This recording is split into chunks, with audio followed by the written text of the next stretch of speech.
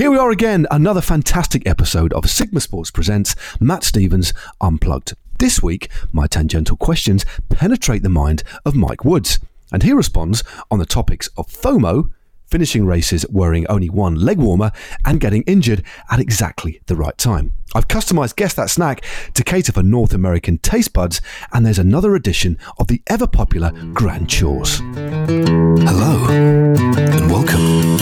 Are you ready? Because it's that time again. Sigma Sports presents Matt Stevens Unplugged.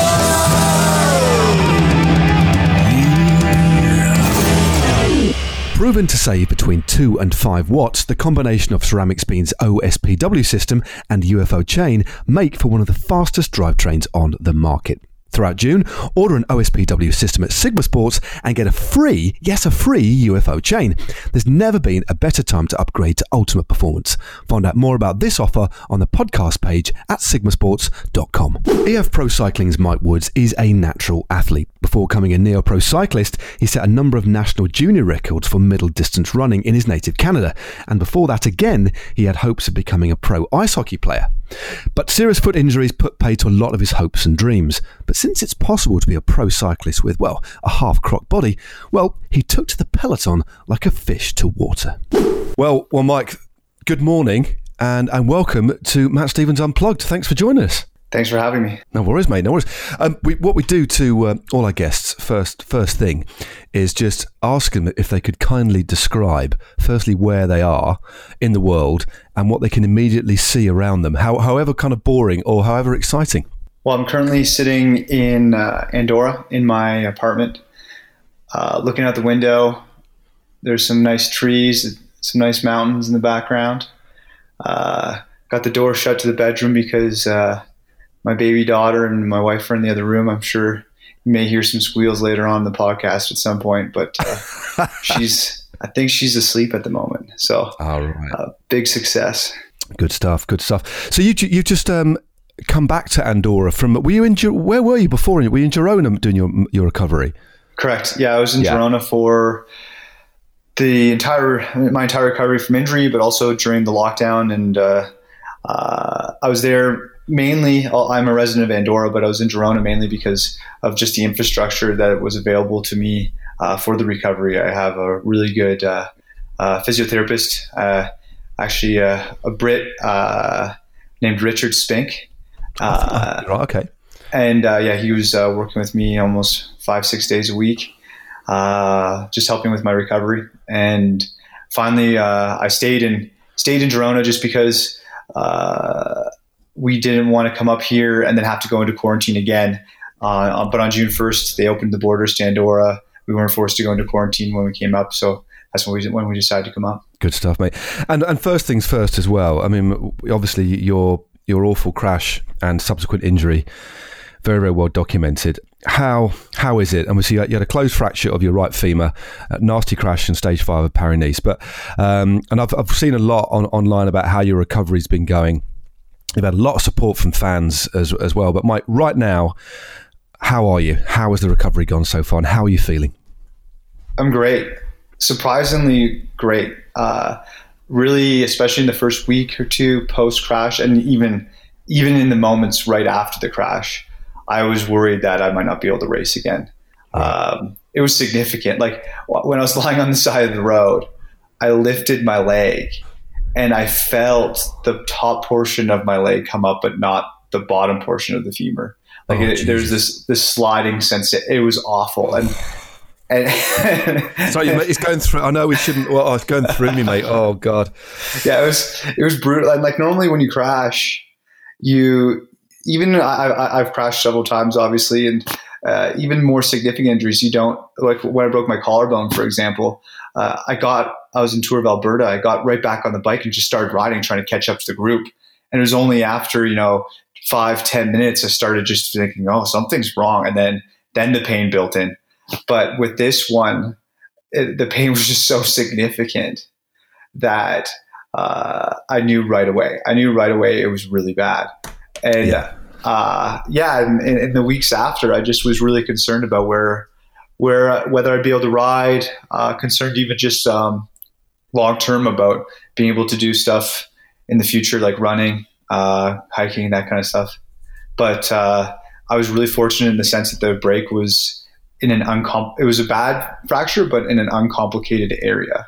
Right. And because of that, the recovery has actually been really quick. And now sometimes I forget that it's even broken, that I have a titanium post running the length of the femur in there. So you're kind of a semi-bionic Canadian now, I guess. I look like a toolbox in the X-ray machine now. Oh God! Because I have 2 pins in my foot from my running injuries. Oh my God! So yeah, like I'm probably going to be setting off some alarms in the airport soon. Oh my God!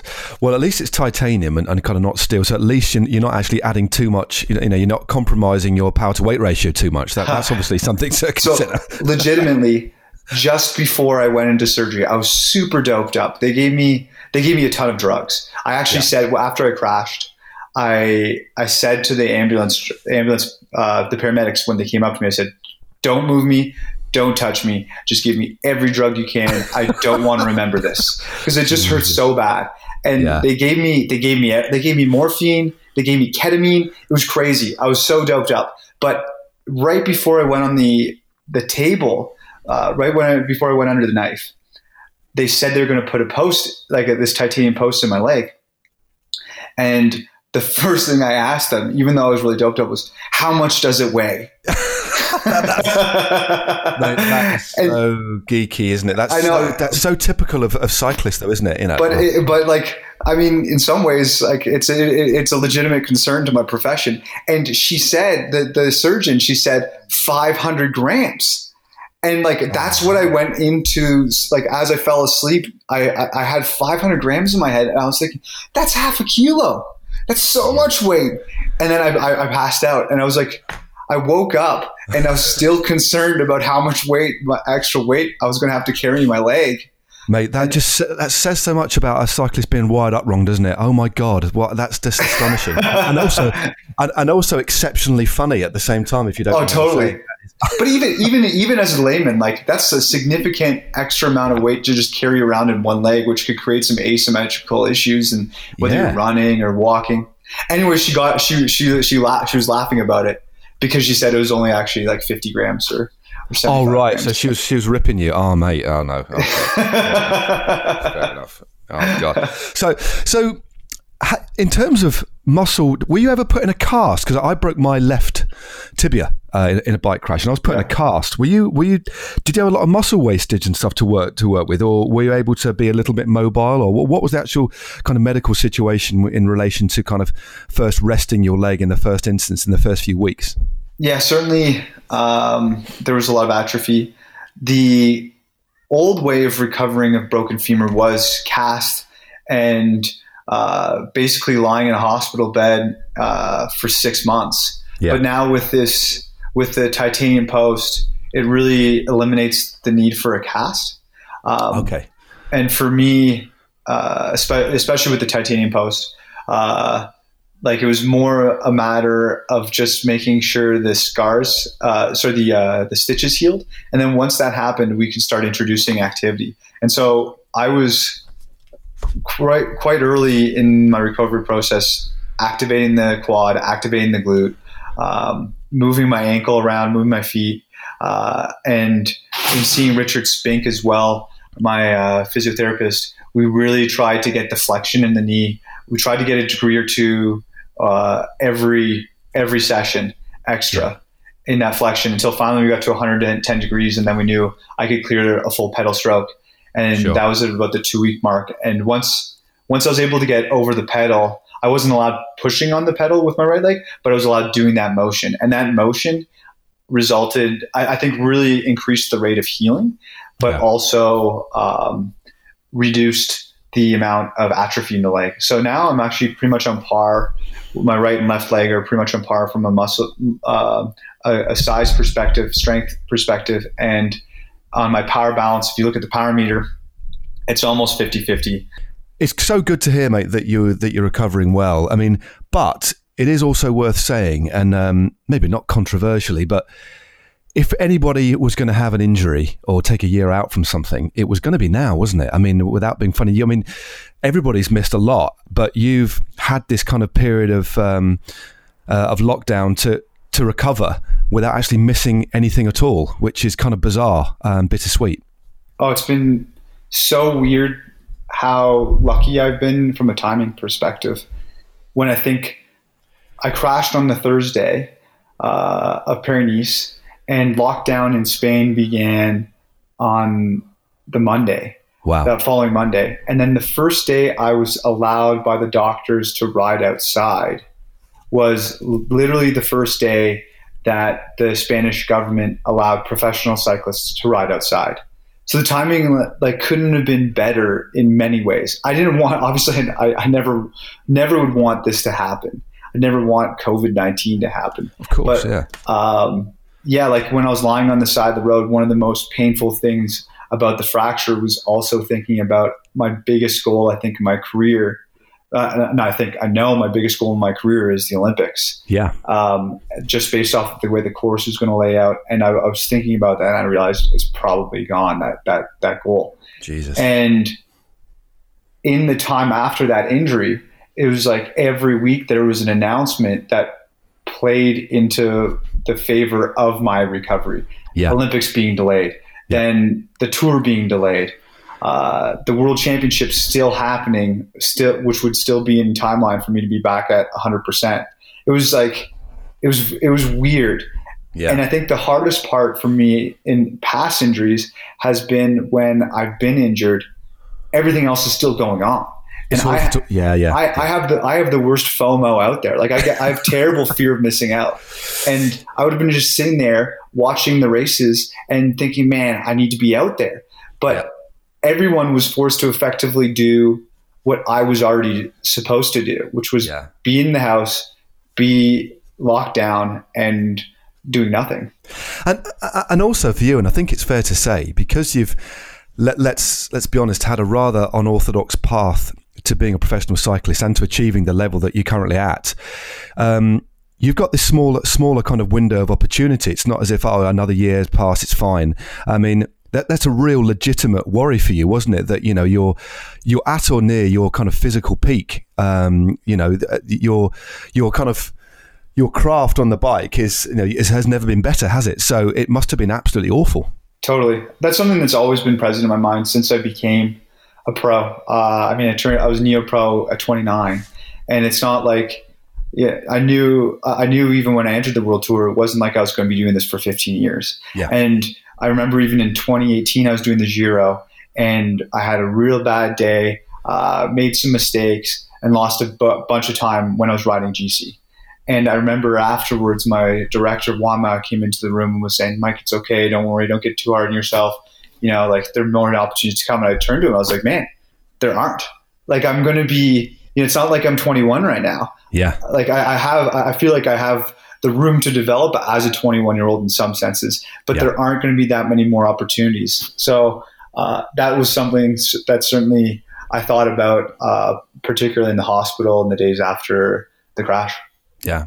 I mean, with that in mind, and you alluding to the fact that looking at some of the dates going forward, the World Championships, you believe that you can be 100%. What kind of targets do you have now, especially around the Grand Tours? I mean, there's a big asterisk here as well. I mean, although things are looking relatively good, we still yet to have confirmation that they're going to go ahead. But on the assumption the Tour goes ahead, on the assumption the Giro and the Vuelta go ahead, and looking at the composition of EF Education First as well, Sergio, Rigo, Hugh Carthy, you've already got some big Grand Tour contenders in there. What have you and the team kind of earmarked in terms of Grand Tours that you're going to go for this year?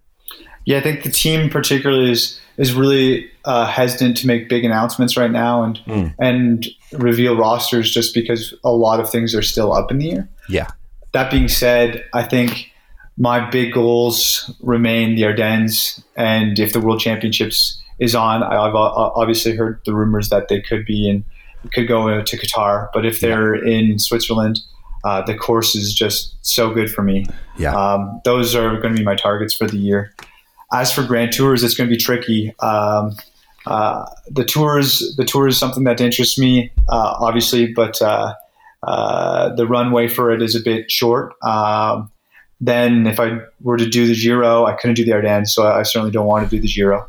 And then the Vuelta, I love the Vuelta, but I've also put my hand up to do Down Under next year if it happens. Right, so okay. that would kind of rule me out of doing the Vuelta. So it's like it's for I don't envy Charlie Wigalius, our director right now, our head director. It's like he's got a Rubik's cube right now, and there's just a lot of pieces that need to align at the moment. And you're right, we do have such a strong GC core.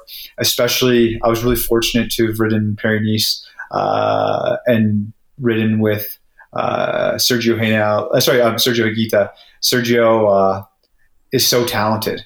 Yeah. And that was the bright spot for me from Paris-Nice. Obviously breaking the femur sucked, but being there and seeing him race was not just exciting, but also inspirational. The kid's like, he's got it all. He's the full package. And I still feel like he has a lot more room to grow.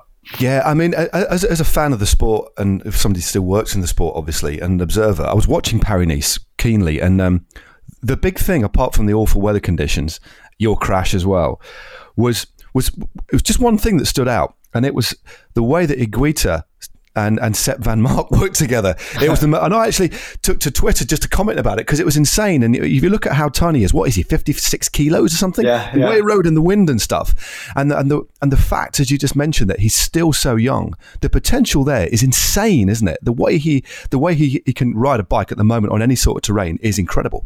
No, I think he's got the potential to be the best rider in the world. I'm sure you've recognized this over the years in racing and obviously commenting on the sport. There's certain guys that you see and how they act. And it's not just like it's not just that he has talent, and it's not just that he's already producing results, but I watch him and how he just handles himself throughout the day.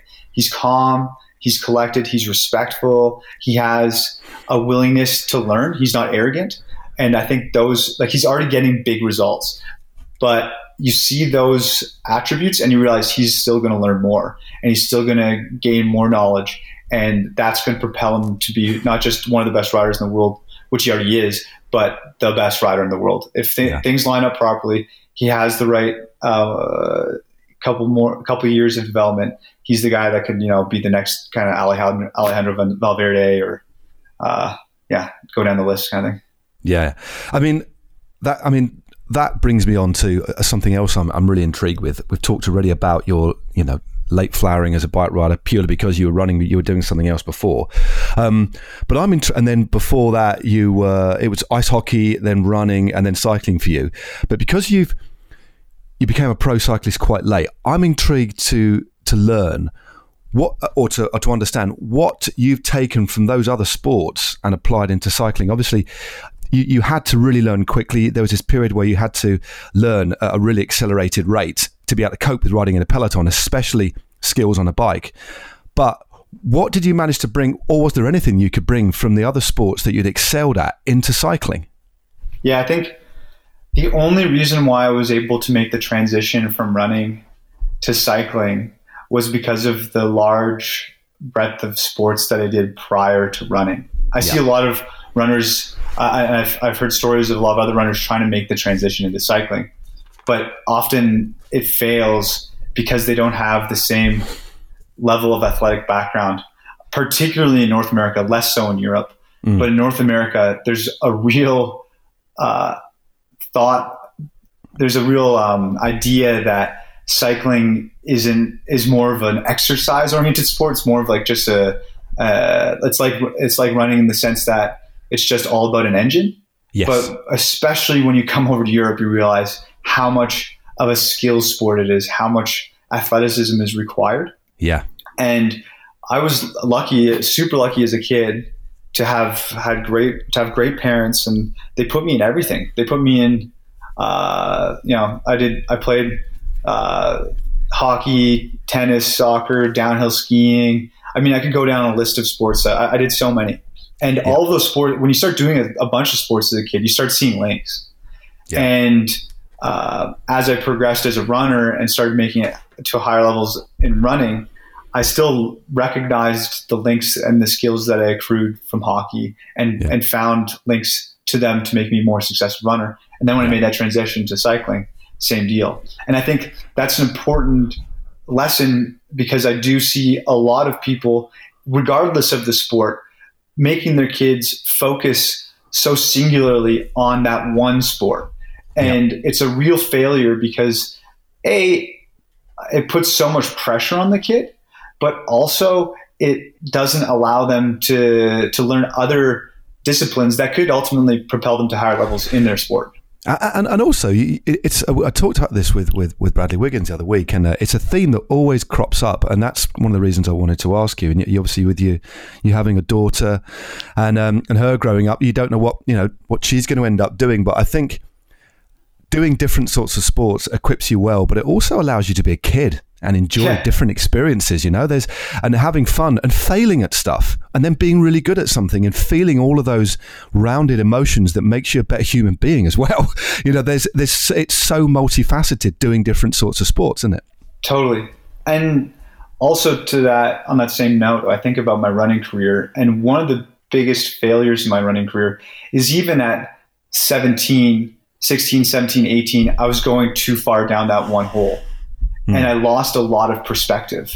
And because I was so ingrained in this one discipline, and felt like my entire identity, my entire value as a person was attached to being a runner, I had no outlet, and I had so much pressure and so much riding on that when I failed at running, or if I got injured, it would just destroy me. And that's unhealthy. Whereas if you have this wide range of sports, not just sports, but like arts, if you're, playing music or, doing other disciplines, you realize, you get a lot more perspective, and you realize ultimately that it's just a game. It's just a sport. As much as a lot of people are invested in it, nobody really cares. In 100 years from now, they're like, how many cyclists can you name 100 years ago that were good 100 years ago? People forget. And so you realize there's other things in this world, and that's liberating when you start realizing that. That's one of the reasons why I'm successful now as a cyclist. Yeah. And I think what, innately as a species, human beings are innately curious. And when you stifle curiosity, you stifle kind of the way you progress as a person, totally. And curiosity extends into sport. As you said it it's more creative, the arts, not that sport can't be creative, but I think it's very important. And looking at your trajectory, as it were, it is absolutely fascinating. And another thing I wanted to ask you was, because I came from football, and multi-sports actually as a kid, athletics, football. Then I was a middle distance runner. And like you, I didn't have stress fractures of my foot, or I had a disease called Osgood-Schlatter's disease, which apparently, so I had it in the heel, and I ended up, so I was doing 800 meters, 1500 meters on the track, cross country, and a bit of football, and I'd do half an hour, and I'd have to stop at the end in agony. So I went to the doctor, and he said, yeah, you can actually, it's growing pains. Your body's trying to grow and you're training very hard, and your body's just saying that it's kind of no. He said you can basically power through it or pick up another sport. And my dad happened to be a cyclist as well as a boxer and a footballer. He said, hey, why don't you try cycling? And literally that was my link into cycling. But because of that, although I'd grown up with cycling around me, I was aware of it, but not really into it. So my question to you is, you weren't really seeped in the culture of cycling. So did you, when you started riding a bike, I believe it was just for fitness, but you had no kind of heroes or touchstones in the sport, did you? You just kind of just rode your bike and got good. Yeah. Canada, like even now, my wife will be back home in Canada and she'll say, oh, my husband's a professional cyclist. And like, her friends, her colleagues will think like maybe I'm doing bike touring or like, if there's no understanding of the sport. However, people still do watch the tour, and I watch the tour as a runner. Every morning I'd wake up, I'd go for my morning run in the summer, in July, and I'd come back and I'd just watch the tour because in Canada it's like the hours are about from 10 to 12, the 2 hour window that they'd showed on TV. And yeah, I just watched it and I fell in love with it. I fell in love with watching that. But honestly, when I started racing, I didn't know what Paris-Roubaix was. I didn't know. Right. I didn't know there. I remember I was working at a bike shop. We were watching a race on TV, and I was like, "What is this race?" And like the guy who was standing beside me was like, "Oh, it's Lombardia, dude. Like this is a monument." And I didn't know what the monuments were or anything. Wow. Yeah, wow. I was completely ignorant to it, and I think that ultimately is the reason why I was able to make it to where I am, because I was so ignorant to how big the sport was. I didn't realize how big it was, and I was so ignorant to how.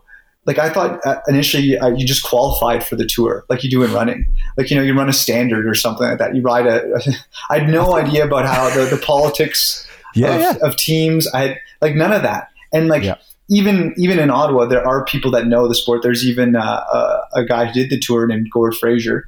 I raced against Gordon. Yeah, he raced for Motorola. Yeah. And but he wasn't around when I was there. And there's just such a, like even the people who knew the sport, they're few and far between, and I didn't have as much access to those people. So it was a real education. But that's like, and that also goes back to your point about curiosity, is that that's probably what's been the most fun about falling into this at the age that I've fallen into it. Because when you're 16, 17, 18, or even younger, when you're falling in love with a sport and you get so ingrained into it, eventually most people by their mid to early 20s stop that train of curiosity. They start just getting locked into what they're doing. You get into a rut. Yeah. And instead, I'm 33 and I'm still learning so much. That's exciting though, mate. It's exciting and it's the best part of my life right now. It's also why I don't think I'll do this for 12 years, 15 years, because it's really highlighted the fact to me that exploration, challenging yourself is the key to life. And eventually I don't think I'll know everything in cycling, but I'll get to a point where I'll start just kind of getting lazy, getting in the same old patterns, and that'll be the time for me to move on. Yeah, I think all of us will get little wake-up calls in life that remind you that, okay, staying on a singular path isn't all that bad, and a lot of people are satisfied, but there's so much else out there, mate, isn't there? No, I've got significant wanderlust. I love being curious, and so I don't see myself doing that.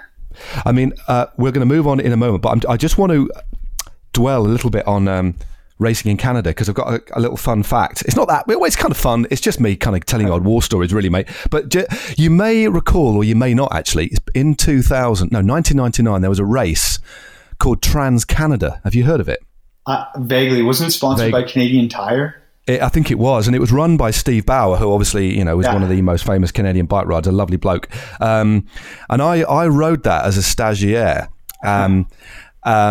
For a team called Linda McCartney, who I turned pro for eventually, but I was on like a trial, and it was the end of the year, September, and also riding was Charlie Wegelius as a stagiaire, and we were competing for one place on the team for the following year.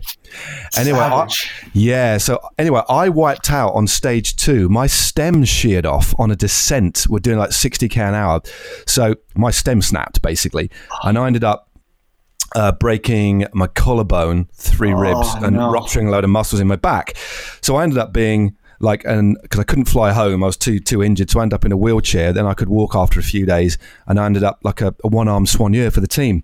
And then I thought, my world is, I can't, I'm not going to be a pro next year. And I was thinking, what am I going to do? I'm going to have to get a job. Anyway, Charlie rode really well, and because I was such a good soigneur, they gave me a contract, and Charlie went to Mapai. So it was no way. So it was kind of weird, mate. But I spent a very, very lovely week in Canada. It was. Do you remember where it was? Well, we started off in the northeast, and we just went down the coastline. We ended up in Niagara, and we went through Montreal, Quebec, places like that. I'm not surprised you snapped the stem, though. I'd reckon that Canada can be one of the most dangerous places to ride a bike, in the sense, to race a bike, in the sense that the open roads, we don't have the switchbacks for descents to mitigate speed, and so you just kind of build speed in some of these races. Yeah. You build speed, you build speed, you build speed, and then the roads are not in great condition. There are potholes everywhere. And so like you're hitting potholes, the integrity of your bike gradually just starts falling apart. Been whittled away, yeah. You're not the first person to break a stem in North America, that's for sure. Do you know where it was? I think I was in, the Montreal and Quebec races. What's the one that goes through that beautiful park and then you have this descent along the river? You do a left along Quebec the river. City. Yeah, Quebec, that's where I crashed, and I crashed on that descent. Oh, that's a gnarly one. And you can pick up a lot of speed. It's quite wide, isn't it, before that sweeping left-hander. Yeah. Just before that left-hander, I went. Off-camber, too. Off-camber. Yeah. I went, and then and that was it. Anyway, that was me. So, I tell you what, it's probably a good point in our chat, actually. I'm going to give, do you know what? I think I'm a nice bloke, Mike. I'm going to give you a choice here. Would you like to do Guess That Snack, or would you like to do the Mike Woods quiz? I'm going to give you a choice. I have a mini quiz based on your results. I hope you've done some revision or some swatting. But you can do Guess That Snack now or the quiz. You're the first guest I've asked this, so you should. I feel honored. Yeah, privileged. Let's do the Mike Woods quiz because I don't think I'm going to be able to guess anything you're eating. Okay, I think you might be all right, mate. Because I've really, I mean, without giving you too much away, I've curated a North American snack-based quiz. Oh, really? Yeah. I'm curating each quiz dependent on the guest I'm having. Oh, let's do the quiz then. Let's do the snack base. If you curated this, I'm keen. Okay, let's do that. I mean, it's your decision. Let's do it. To Guess That Snack, we're going to insert a little jingle here. Of course, it's Cecile Utrop Ludwig sings the jingle. It's time. Guess that snack. Guess that snack. Oh yeah, guess that snack. Oh, guess that snack. Okay, mate, right. Just bear with me. I'm bringing the snacks over. Here we go. You hear the little packets. So I've got 3 snacks, and you obviously understand the rules. I believe you've listened in at least to Guess That Snack. And I'm going to crunch all three of the snacks. You have to tell me what they are. But first up, I'm going to describe to you what snacks we have on the table. Now, first bag I'm going to open. I mean, everyone likes this particular snack, I think. I don't know anybody who doesn't like this snack. It's popcorn. Okay, so we've got popcorn. Again, not typically North American, but again, popular in North America. Next up, we have a firm favourite, the Cheeto. Okay, cheese-flavoured Cheeto. So as I'm describing these, Mike, I'm hoping that your mind is going through some sort of process, thinking about the texture. I'm pretty confident I can differentiate between a Cheeto and popcorn. Yeah. Thinking about the relative density of these snacks. And finally, this is the first time we've introduced this snack, and we are on episode 8 now. It's a pretzel. Oh. But a small pretzel.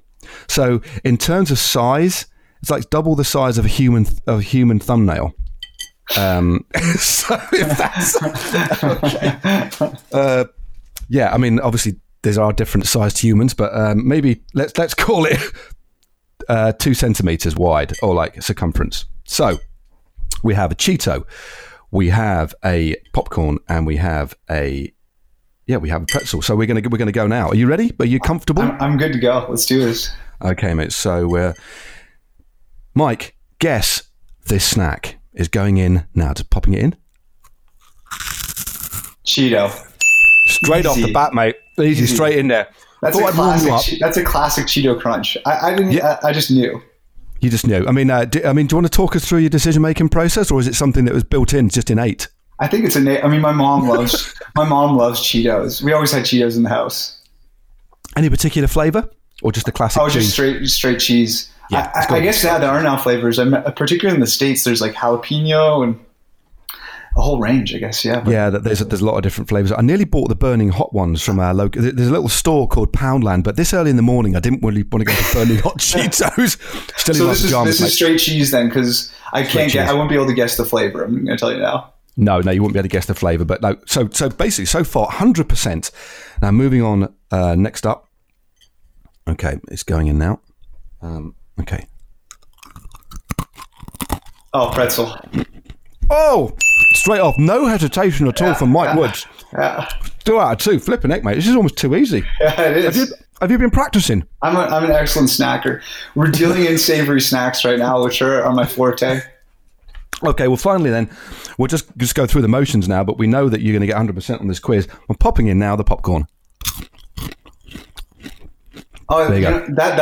Actually, if you started with the popcorn, it might have thrown me for a loop, because I was looking for more of like like the kind of squeegee, almost like squishy sound when you chew on the popcorn. I didn't get that. I didn't hear that. You would have thrown me off if you started with popcorn. I should have done that. I mean, hopefully nobody else will listen to this particular podcast, and I can use your feedback to kind of to help me tell my sort of my tactics on the next Guess That Snack. So Mike Woods, 100% on Guess That Snack. Let's have the outro. Guess that snack, guess that snack. Oh yeah, guess that snack. Fantastic stuff. Oh, Mike Woods, that was fantastic. I mean, we've changed the subject dramatically, and it's actually thrown me off course a little bit. Actually, yeah, what I was going to ask you was about different things. I mean, outside of cycling and outside of sport in general, aside obviously from your family, what makes you happy, mate? What do you enjoy doing, or are you just kind of into your sports? I mean, what kind of excites you in life, mate? I mean, there are a lot of things that I really enjoy. I really enjoy reading, actually. Okay. I like reading. I even like writing. I do a fair bit of writing, just on a fairly regular basis. I like writing down things that have happened to me. I find it's just a nice way to remember things. Just a bit of journalizing, really. And but ultimately, one of my favorite things to do is just have a good dinner. Like, I like cooking. I like having a bunch of people over for dinner and just good alcohol, good drinks, good food. Good friends come over and just chatting about everything. I like to have a good chat, good chinwag. Yeah, it's gonna be an interesting period to look back on this one, isn't it? As we get back to some semblance of normality. Although I do think, without dwelling too much on the COVID-19 situation, I do think there may be some habits. I mean, we might be a little bit more reflective and a bit more considerate about how we move around and stuff. And it's amazing in the UK, mate, where I am. I'm kind of right on the edge of West London. I'm in a county called Surrey, right on the Hampton Court Bridge, where the TT started in the Olympics in 2012. Sure. So that's where I live, about 500 meters from there. And just simply the amount of I go for a walk every day for an hour just to put my headphones in and just look around at stuff and people watch. But the amount of people on their bikes, families, clearly like people who already race and are kind of quite competitive, all the way through to these little groups of four, just families riding their bikes. It's wonderful, mate. And I just hope that we capture, some of that. Yeah. And it's the new normal going forward. I was feeling a lot of pessimism towards the sport. I was worried about the sport, particularly in the first few weeks after lockdown began in Spain. I feel like COVID particularly has highlighted a lot of issues. If like, for example, in the United States, you have these poor social institutions, they haven't invested properly in them, and obviously now it's really these problems are being magnified exponentially. And the same thing goes with our sport, the UCI, ASO, just the way the sport's organized. There have been some major flaws magnified, and in those first few weeks, I was feeling a lot of pessimism. However, like you said, you see people are going out right now. They're riding their bikes. A lot more people are riding bikes. I hear the bike industry is actually doing quite well. And now I'm feeling a lot more optimism towards the sport in general. Maybe not necessarily about how the sport of racing, but the sport of actual cycling, of getting out and riding a bike. I'm really excited about, and I think there's going to be a lot more room for growth in it. I think you're right. I think understandably, across the board in whatever industry you worked in or whatever walk of life, there was a large degree of pessimism because it was something quite seismic and unprecedented that happened to us all.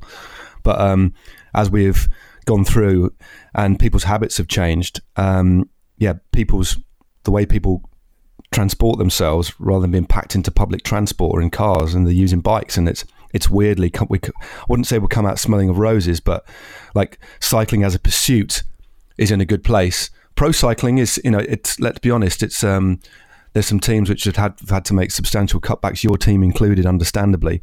I think it will right itself, but it's a tough time at the moment within pro cycling, isn't it? There's a bizarre kind of irony there, isn't there, that pro cycling is in a rocky place. I think it will come back, but the actual pursuit of riding a bike is healthier, arguably, than it's ever been. Yeah, for me, it's a weird. It's like I've already noticed this for the past few years, but I come from running, and running's effectively dead.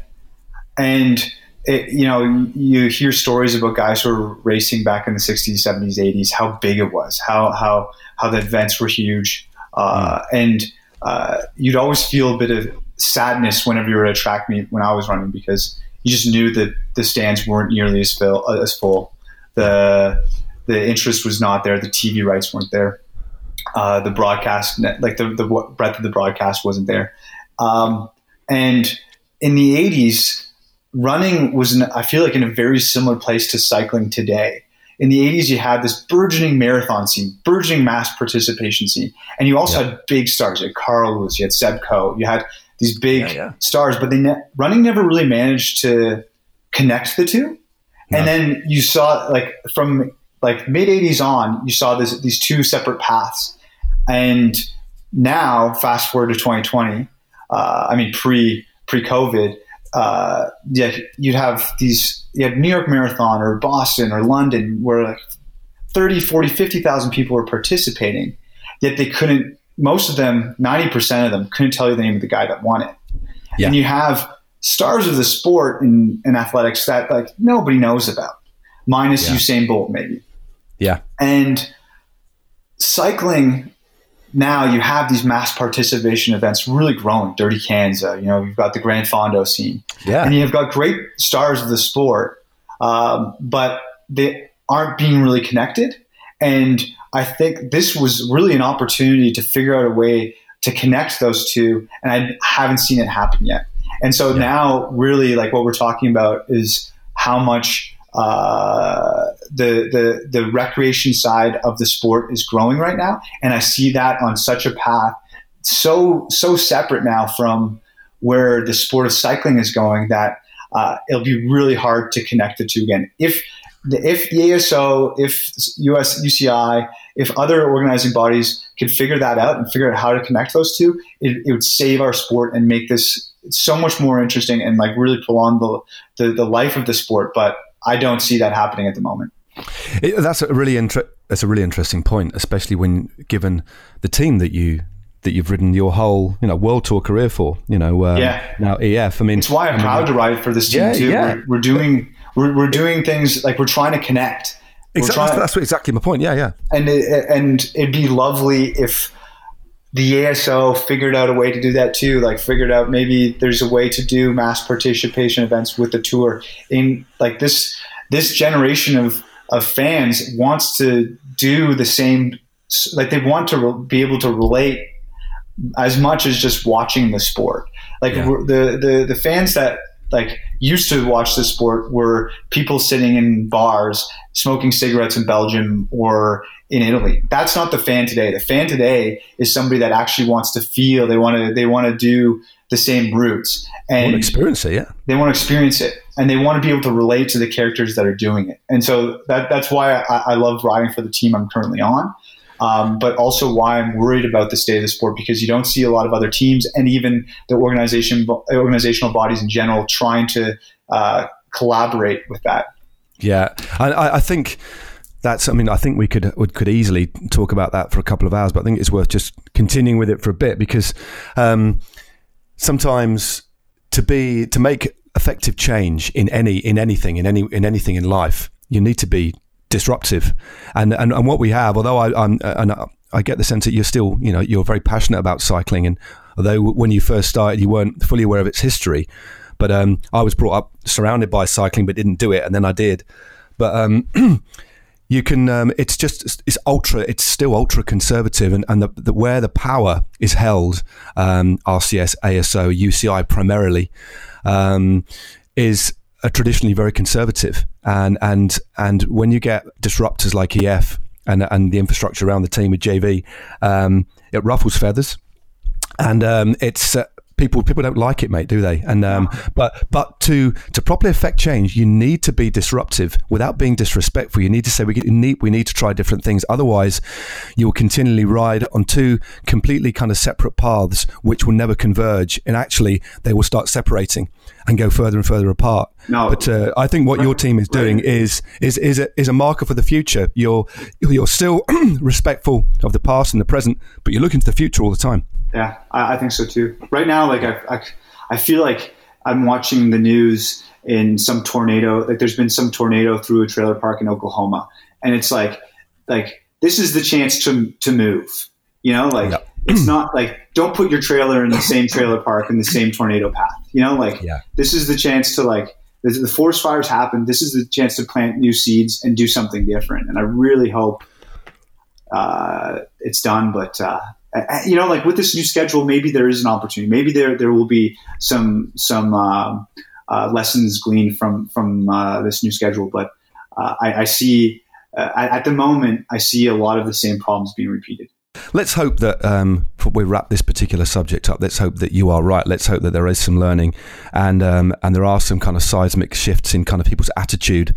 But one thing's for sure, I think more and more people are going to be riding bikes, which I think could, and I think the word could provide the catalyst for change in pro cycling as well. But we'll have to wait and see on that one, mate, won't we? But I think that neatly leads us on to the quiz. The Rusty Mike Woods Podcast Quiz.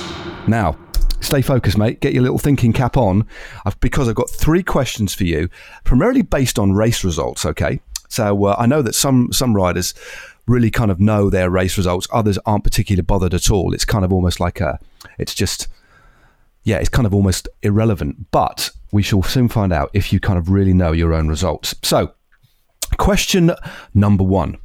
Okay, in 2015, you won at stage 5 of the Tour of Utah, okay? But my question is, who was second and third? Third was Keel Ryan. Yep. And second, I know exactly who it is. Italian guy, won a stage of Pyrenees. Yep. But I even said hey to him on Zwift the other day. I'm drawing a blank on his name right now. And he's so good. Sprinter for Bahrain Merida. That's it. Man, I'm just bad with his name. I'll give you a clue about his first name. Do you remember Cher back in the 60s? Something and Cher. Something and Cher. You know Cher the singer? Yeah. I believe that one. She had a partner in the 60s who shared the same name as this guy. Oh, I couldn't tell you.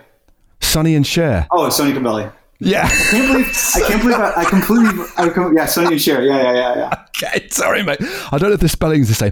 I'm going to give you that, Mike. I'm going to give you a full point because you acted so quickly and you gave me a full description of the person. I was drawing a blank on his name. I couldn't I knew exactly who it was. Nice guy. Indeed. So, he's a good guy. He has got a punch, that guy, isn't he?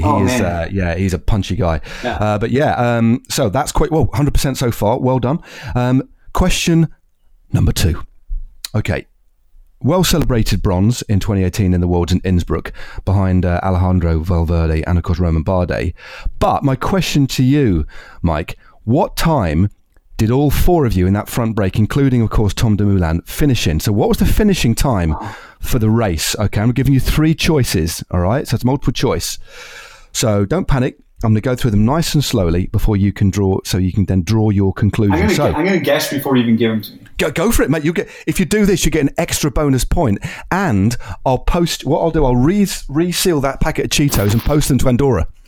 I'm guessing, but I don't know it. But I'm going to say 6:47 because it sounds right. That's not far off. Okay. It's not far off at all. But I'm going to give you the choices and you can make a call. It's not far off. Was it A, 6 hours 46 minutes 41 seconds?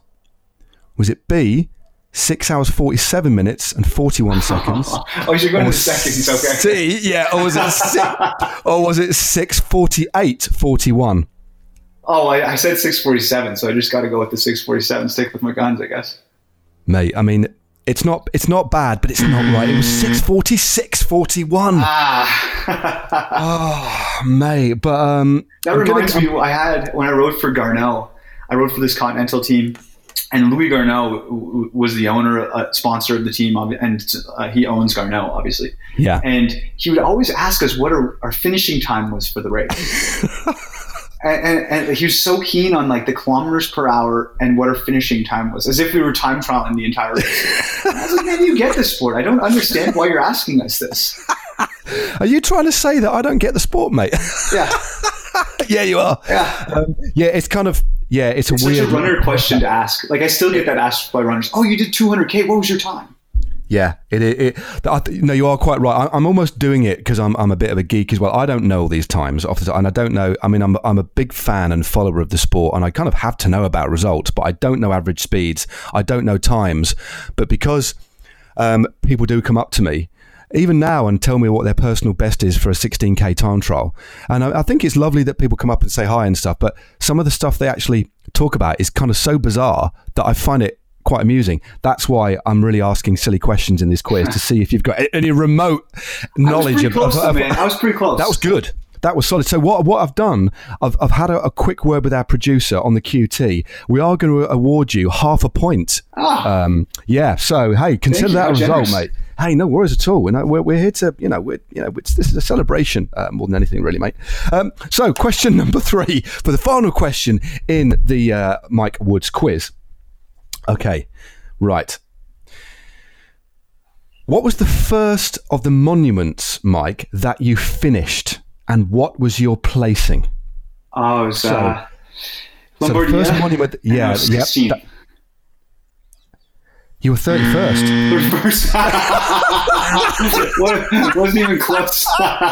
It's not bad, mate. You just like... I said it with such confidence. You did. I thought, and I might have to double check pro cycling stats just to make sure. I think no, you were 31st, mate. That was a funny race. I was so bad at descending still, and I made it over the climb with the front group. There was like maybe 8 guys left. It was Rigo, Chavez, Rosa, Hessink was going well. Then he was there. A lot of great riders. Made it over the front group on the top of the second last climb and was like, man, I'm coming top 10. Yeah. And then literally within 2 minutes, like messed up the first corner, messed up the second corner, and just basically did the walk of shame back to the peloton over the course of this descent. And I finished with Schleck. It was his last race. I remember, because I rode in with him. It was his last race as a pro. That's right. Yeah, you finished. You end up in a group with 22nd place was the first guy in your group. That was Diego Ulissi. Yeah, you're 8 minutes 10. For some reason, 16th was in my head, but not even close. Yeah, that's. Yeah, 16th on that particular day was a guy called Matvey Mamikin from Team Katusha at 502. But I think I commentated on that race actually. But yeah, good win by Esteban that day. That was a sweet win. Yeah. Yeah, I mean, while we're on the, so unfortunately, I can't give you half a point for an incorrect answer, but it was, I will, because you got Il Lombardia, which is correct, but you got the incorrect sort of placing. So I'm going to give you half a point. So you got a total, Mike, of 2 points out of 3, which in old money is around 70%. So that's not bad. Good stuff, mate. Add that to the 100% of my snack quiz. I'm pretty proud of myself. That's out of 200%, if that's even a thing. That's so that actually, you're nudging 85% aggregated here. Yeah, I'm not feeling it. Which I think you should be pretty happy with. I think there's still room for a bit of work. Maybe next time, in a year's time, if we do this again, so you can step it up a bit. And I think once the injury is completely behind you be well on course to getting 200% /100%. Now, talking about Il Lombardia, I know it's one of the races that you absolutely love, and you were saying that the result that you got in Il Lombardia is one of your best results ever, because obviously you finished on the podium was it you finished on the podium? No, I was right before I won Milano Torino. That's it, but Torino, yeah. And then this year I came 5th. That's it. I mean, what about the classics? I mean, Liège, Milan Torino, Flèche Wallonne, they're all the kind of races that suit your kind of attributes. But if you had to choose between any of those races, what would be the one And actually, I completely transposed that little quote there. It was Liège-Bastogne-Liège. You feel this one of your best days on the bike, your second place. Yeah.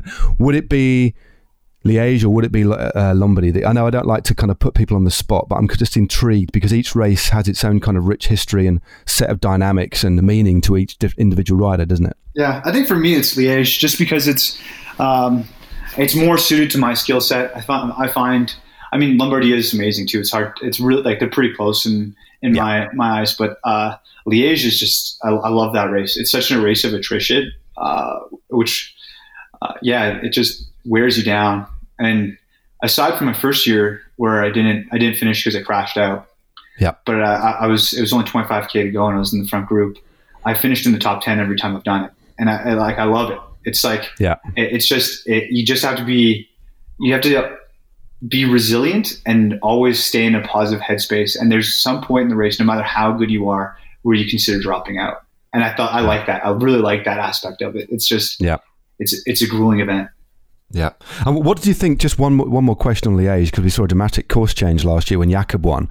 What did you think of the course change compared to the classic finish where, of course, Dan Martin won? You got your wonderful second place a couple of years ago. Yeah, I like it. A part of me liked the old finish because it was such a weird juxtaposition. Like you had this amazing, beautiful Belgian scenery, and then like after you come up over Roche-Volcan, you've got these cows and this like pastoral setting to your right, and all of a sudden you take a left, and then another right, and there's a gas station, and then from there it's just crap. It's like just this like hot, blue collar industrial area, and you finish by a Carrefour, and it like there's something I liked about that. But it makes a lot more sense to have it finish in a city center in Liège proper. And I felt like the course change actually made guys ride even more aggressively and kind of do more of the old school approach of attacking even from La Redoute on. Longer attacks. Like you saw where Fulsang went on Roche-Volcan. That's still a ways out. And I like that. I felt like it made for even more aggressive racing because you had to attack if you wanted to get away from it being a sprint. Am I right? Was it that race that you finished in one leg warmer? Yeah. Yeah, sorry, I bet so many people have asked you about that. Now, you're describing the race to me, and I obviously watched it, and I'm thinking back, that was the one where Mike had one leg warmer. That's an awful situation to be in. You know, when you're like taking kit off, and then the hammer goes down. When you're eating something, and the hammer goes down, you got to spit your food out. It's one of those wonderful things about bike racing, but it rarely happens like that, doesn't it? I guess. Oh, I know. Like I've taken off my leg warmers and so many times. But like this time, as Gary attacked right when I was doing it, and I knew from then on it was going. And like I got one off, but it was too late to get the other off. And I thought about this for a while. I was like, I know I'm going to get crucified. I know everyone's going to make fun of me. And like I knew I was going to attack on Roche-Volcan, so I knew I was going to be visible. Like I was having one of those days. I felt so good. Yeah. And also one of the keys for me to having success that day was overdressing. I did a full kit change at one point, even undershirt. And wow. I was so warm and like such a comfortable place that I just wanted to stay warm for as long as possible. And that's why I delayed taking these off. But man, like I knew I was just going to get made fun of so much. However, ultimately, like if I won that thing with one leg warmer, everyone would make fun of me, but I still won it. And my teammates, I didn't want to let my teammates down. If I had tried to take that leg warmer off and let the group go, that would have been way worse. I would have much rather been made fun of for the rest of my career and known for being the one leg warmer guy than come back on the bus after and say, sorry guys, I let it go because I had to take a leg warmer off. Yeah, you'd have ended up being like this kind of like super famous meme, wouldn't you? Used forevermore. But Mike, that's a cracking, mate. It's been absolutely cracking talking to you, mate. You've been very, very generous with your time. We don't have really a limit to the pods. We like to keep them around an hour, but it's been such a great chat. I think we could have happily talked for a lot longer. But before we wrap things up, finally, I just want to ask you one more little question that I do ask all of our guests, especially during this time where there's still, the restrictions are slowly being lifted, but we're all spending a lot of time listening to music, watching TV and stuff. And I'm wondering if there's a particular TV takeaway recommendation, maybe on Netflix or something like that you'd recommend other people watch. Easy. Last Dance. Bulls, the Chicago Bulls, 97. With Mr. Final Jordan run. and stuff. Yeah, Jordan. yeah. Okay. Like Yeah. I grew up, I was not like 8, 9, 10 in the mid 90s when Jordan was such a huge figure. And when you're, 10 years old, sports stars can't be bigger. They just hold this space in your mind. That's so, Well, they transcend sport, don't they, when they're that big? And Jordan was just so big. I remember him being so big as a kid. And I wasn't even a big basketball fan, but I followed the Bulls because of Jordan, because of Pippen, because of Rodman. Yeah. And watching this documentary particularly, I think it's a 10-part series.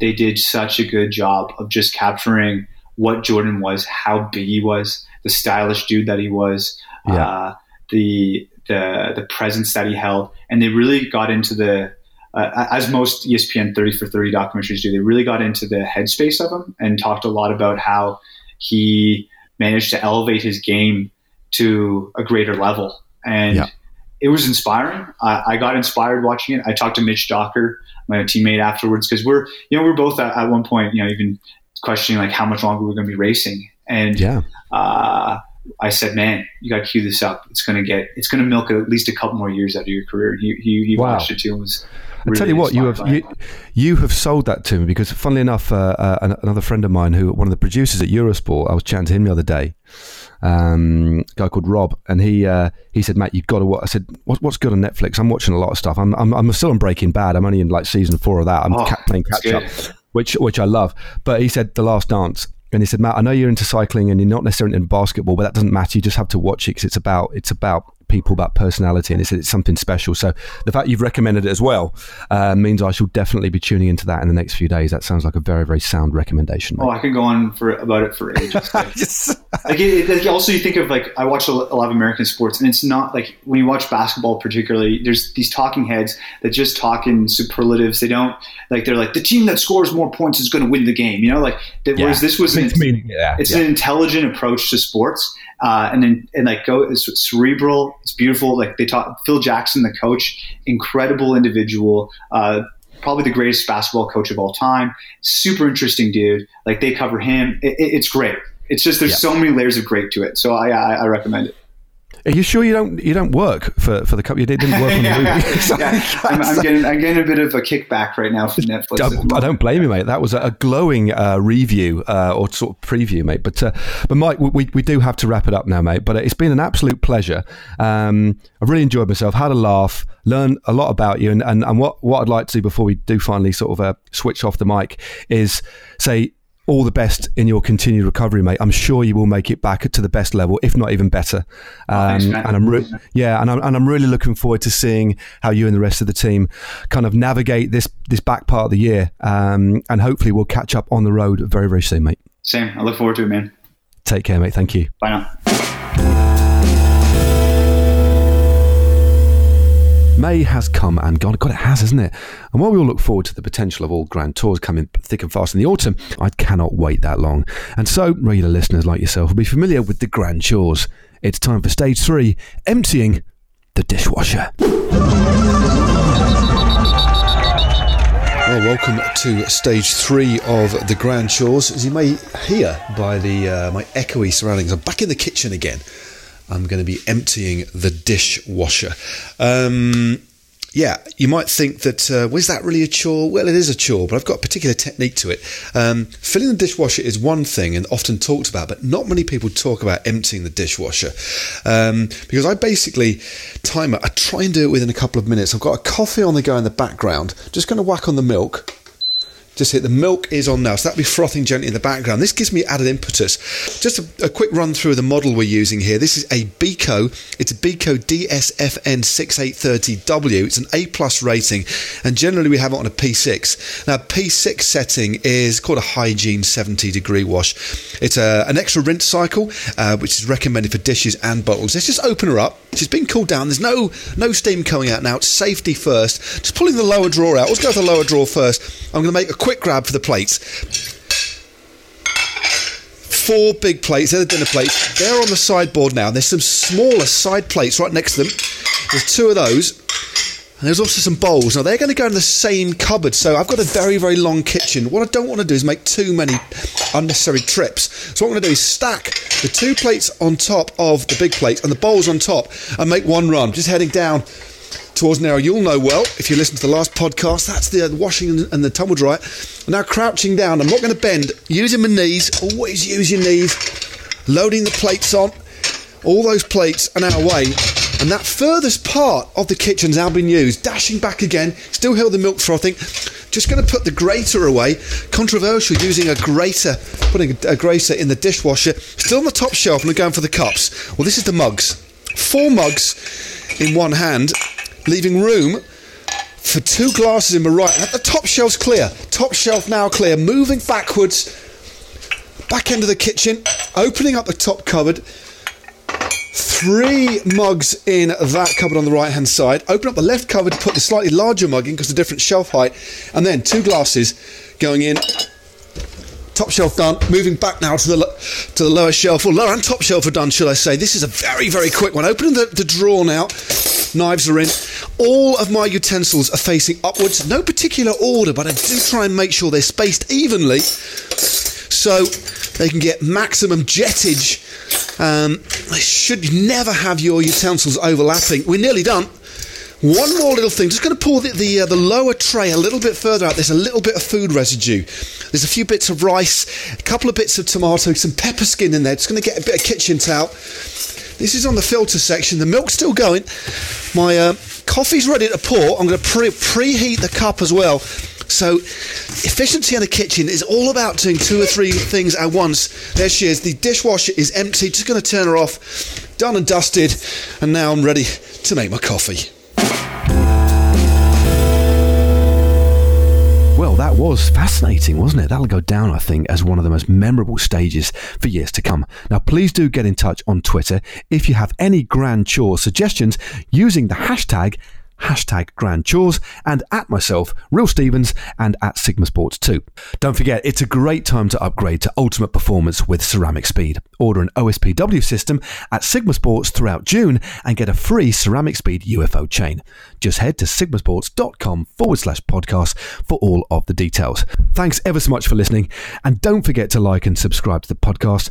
I want to rate it and recommend it to your cycling buddies if you haven't done already. And I'd just like to thank Mike Woods for being such a superb guest. We could have chatted for hours and hours, but Mike, thanks very much indeed. Hold on a minute. Mike, is that you? What on earth are you doing? But I got the scale set up, got one leg on the scale, one leg off, just making sure the weight's calibrated. See, Mike, you're weighing your legs. Of course, man. Got an extra 50 grams in there. Got to make sure they're evened out. Right. Okay, Mike. Anyway, thanks again, buddy. You take care. Bye.